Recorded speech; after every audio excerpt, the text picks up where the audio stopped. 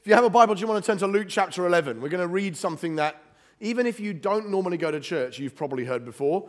And if you do normally come to church, you've probably heard it many, many times. But it's fantastic nonetheless. And that's one of the reasons why you've heard it so often. We're going to talk about the Lord's Prayer this morning and learn to pray from the Master, literally. So let's read Luke chapter 11, beginning at verse 1. Now, Jesus was praying in a certain place. And when he finished, one of his disciples said to him, "Lord, teach us to pray, as John taught his disciples." And he said to them, "When you pray, say, 'Father, hallowed be your name. Your kingdom come.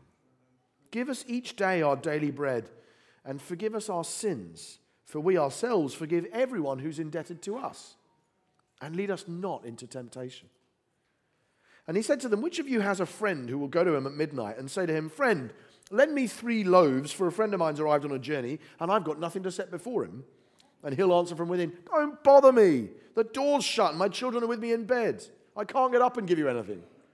I tell you, that we won't get up and give him anything because he's his friend, yet because of his shamelessness, he'll rise and give him everything he needs. And I tell you, ask, and it will be given to you. Seek, and you will find. Knock, and it will be open to you. For everyone who asks receives, and everyone who seeks finds, and to the one who knocks it will be opened. What father among you, if his son asks for a fish, will instead of a fish give him a serpent? Or if he asks for an egg, will give him a scorpion? If you then, who are evil, know how to give good gifts to your children, how much more will the Heavenly Father give the Holy Spirit to those who ask him?" This is the word of God. The Lord's Prayer might be the most famous form of words in human history. I can't think of a paragraph, there might be one, but I can't think of a paragraph-length bit of words that would have been said out loud as many times in the history of the human race as the Lord's Prayer, in more languages, in more centuries, in more countries. And that amazing familiarity we have is in some ways a great blessing and privilege, because it means that it's a common form of words that actually will connect with all kinds of people who at the moment are not followers of Jesus, including probably some of you. You'll know it and you'll think, yeah, that's familiar, I kind of get the idea. That's a real blessing, that's great. But there is a downside as well. There's a problem with the familiarity we have with the Lord's Prayer, which is it's so well known that once people start saying it, sometimes even when we start saying it, our mind just zones out. And it becomes like the humming of the fridge that when you first move into a house, you notice going, and you think that's kind of annoying. But after a little while of living there, you don't notice it anymore. And you stop realizing that with the Lord's Prayer, you go, "I know," and you just say it and it doesn't catch your heart. And that familiarity can be really unhelpful. So what I wanted to do in this message is to do something that we don't normally do here, and to use, to basically go back in time to help us look at the Lord's Prayer in a completely different way that I hope will help many of you engage with this prayer in a fresh way. I want to help you look at it from a new angle, hopefully be freshly inspired and equipped by it, but to travel back in time 1,600 years to North Africa and to see the Lord's Prayer through new eyes, through a correspondence that takes place between 2 individuals, one of whom you might have heard of, the other one of which you probably haven't. Let me tell you a story, and this is a true story, right? So Anisha is the mother of 4 children, right? This isn't a picture of her, because most women in the ancient world, we don't have pictures of them. But this is a woman from a similar part of the world in a similar period, and she may have looked a bit like this. But Anisha is the mother of 4 children, 3 boys and a girl, and she has already lost her husband. So she's a widow with 4 kids. And her full name was Anisha Faltonia Proba. But I thought that sounded a little bit Monty Python, so I just thought, let's just stick with Anisha for now, probably helpful. And she came to Christ in her city, which was Rome, in the late 4th century. She becomes a believer in Jesus, but in 410, the city of Rome is sacked by the Visigoths. It's actually one of the great crisis moments in the history of Western Europe because it shapes everything. The end of the Roman Empire begins there, and everything since has flowed out of that.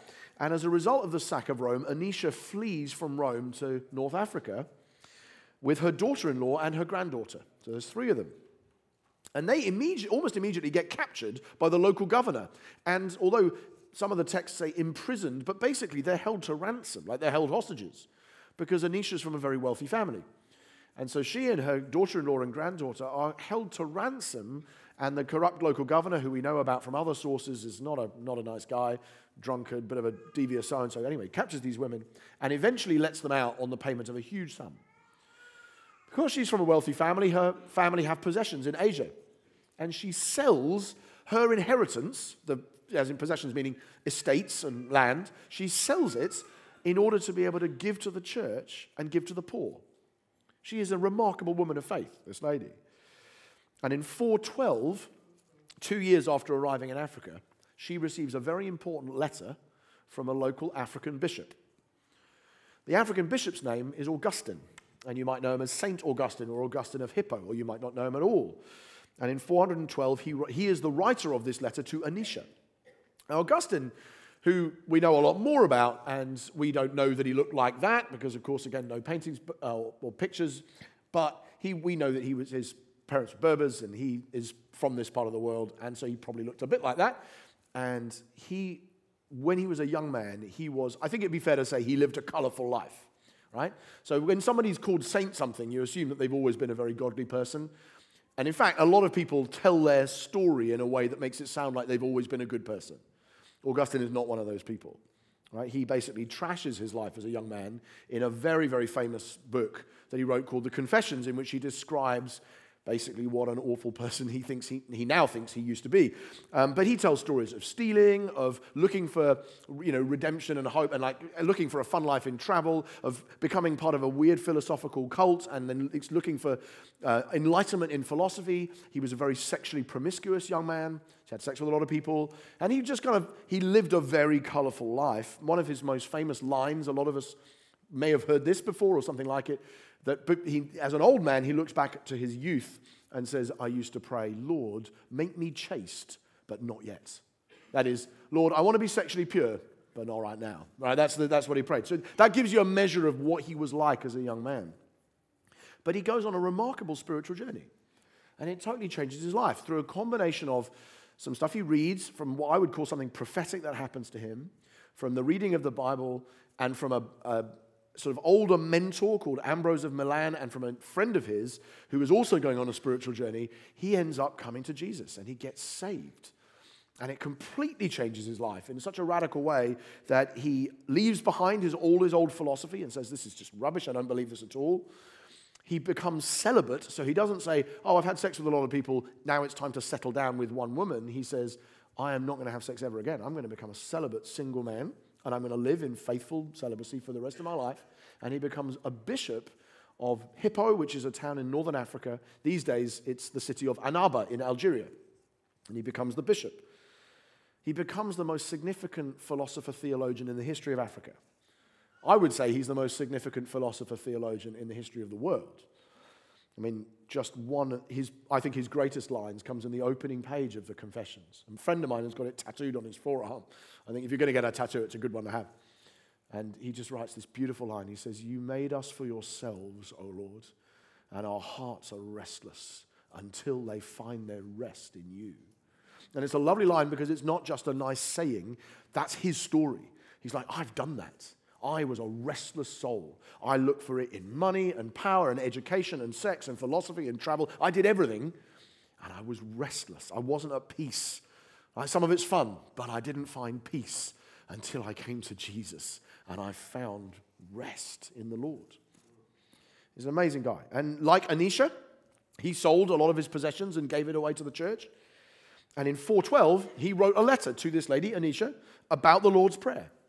Because she had been asking him, Bishop, could you tell me, how do I pray, and what kind of person do I need to be as I pray? And the result, Augustine's response, is one of the great treatments of the Lord's Prayer in the history of the church. And I think it will help you, which is why I'm going to spend a bit longer looking at this thing today, because I think many of us know the Lord's Prayer very well. And I think this letter will help you see it in a new way, which is why I'm going to suggest we look for his help on it. He covers a lot in the letter, but I'm going to break it down into looking at the what, the why, and the how of prayer. What do you pray for? Why do you pray? How do you pray? And in his answers is great. Each time he brings the answer back to the Lord's Prayer. So the what of prayer. he starts with something that will sound strange to you, and you might think that is a bad answer. That's wrong, right? I think if we think about it, it's actually quite profound. But she's effectively said, what am I supposed to pray for? And Augustine's answer starts like this. A short answer to your difficulty is this, he says. Pray for a happy life. That's what everybody wishes to have. And you think, that's not a very spiritual answer. What do you mean, pray for a happy life? Like, anybody could do that. That's not what I'd expect a bishop to say. Sounds very selfish. But when you pause for a moment and think about it, it actually becomes quite profound as he explains what he means. It's a very real place to start, right? What do I pray for? Pray for a happy life.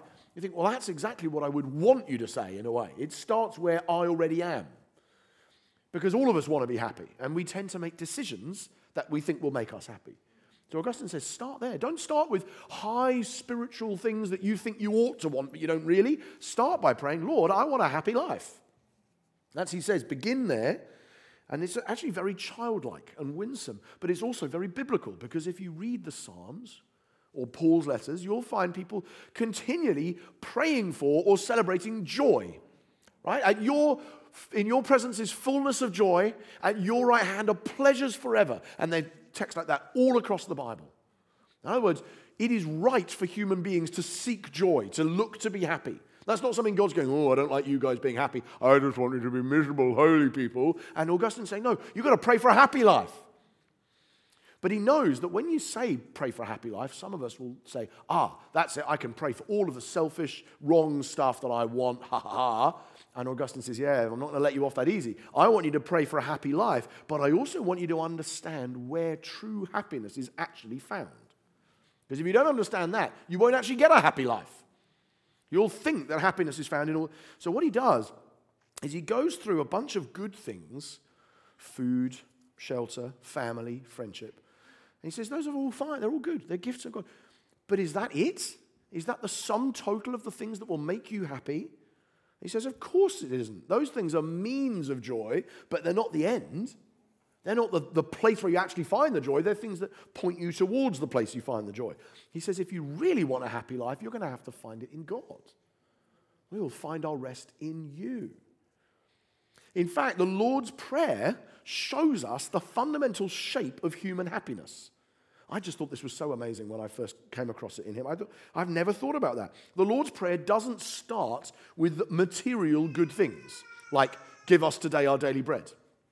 And the Lord's Prayer doesn't start with physical safety or spiritual safety, like deliver us from evil. The Lord's Prayer doesn't start with us at all. Those things come much later in the prayer. The Lord's Prayer starts with God. The first half of the prayer is all you.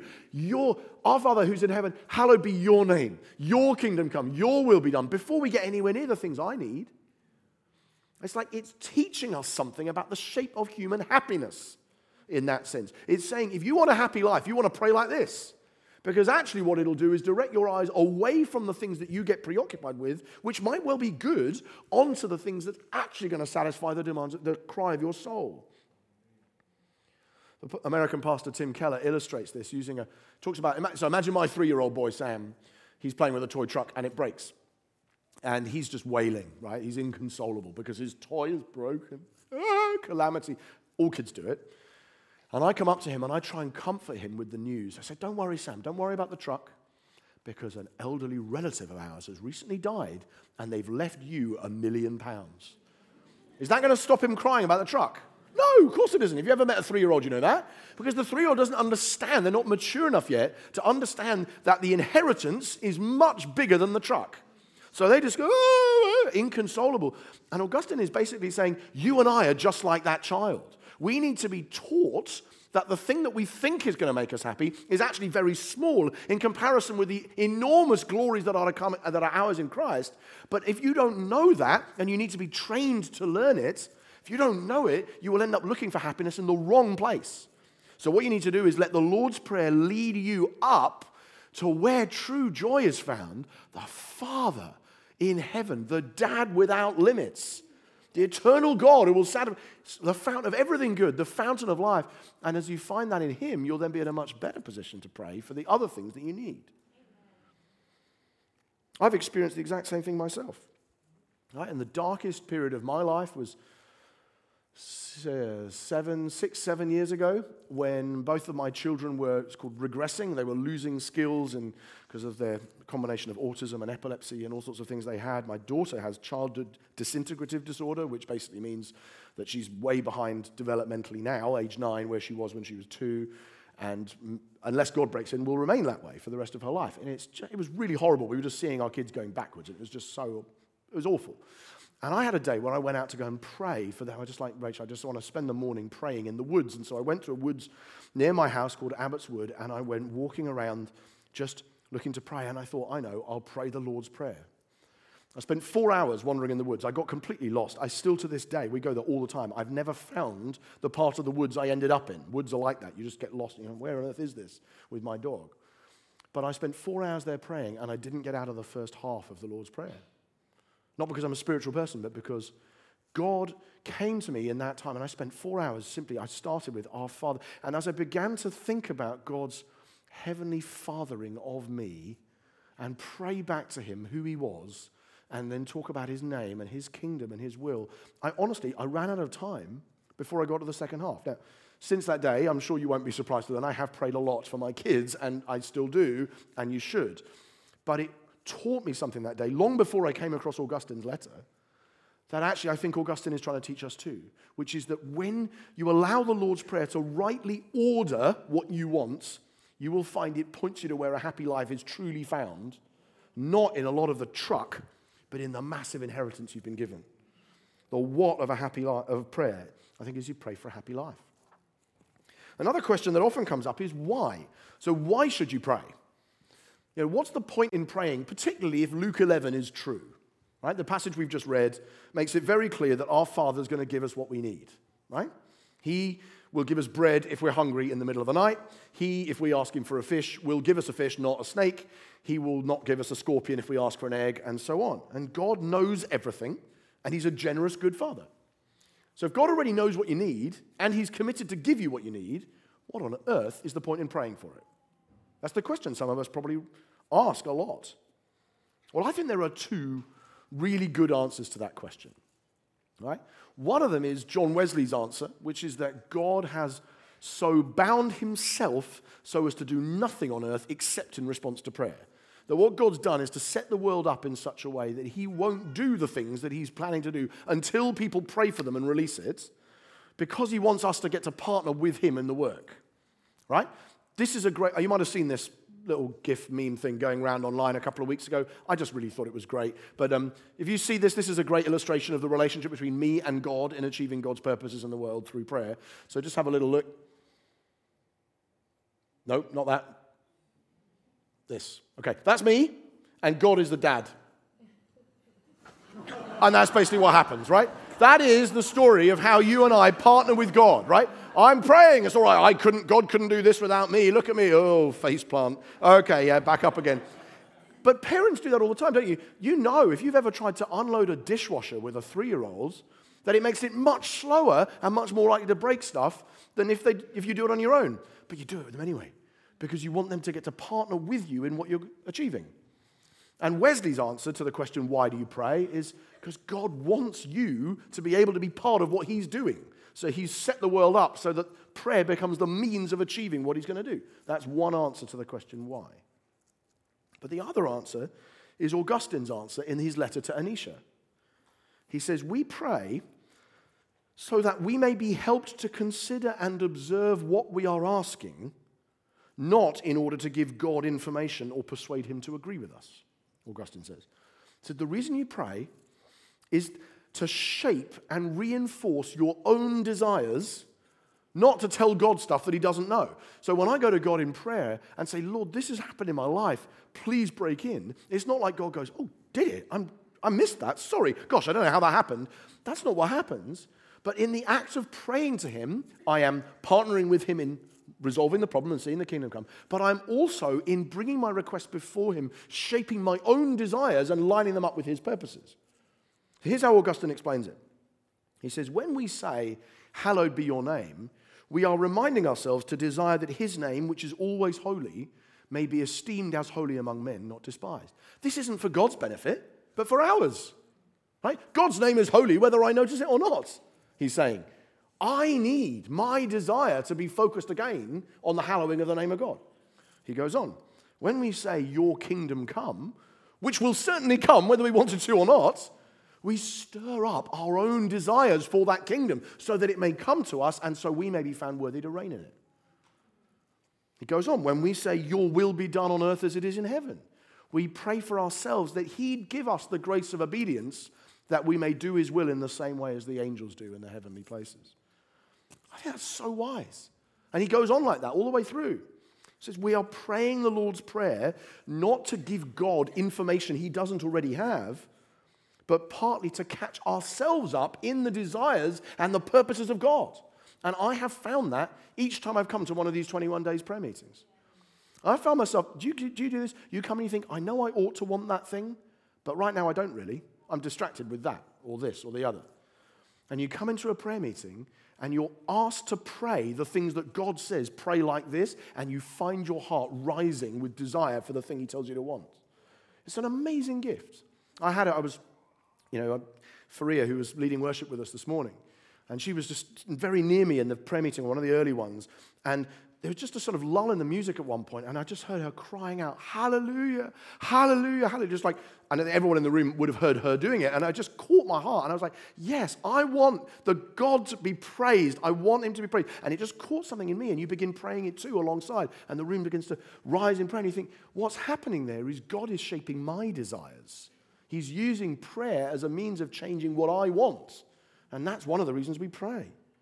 God has set up the world so that as we pray, like a kid shoveling snow, we get to do things alongside our Father, and he's also set things up so that prayer shapes and reinforces our own desires.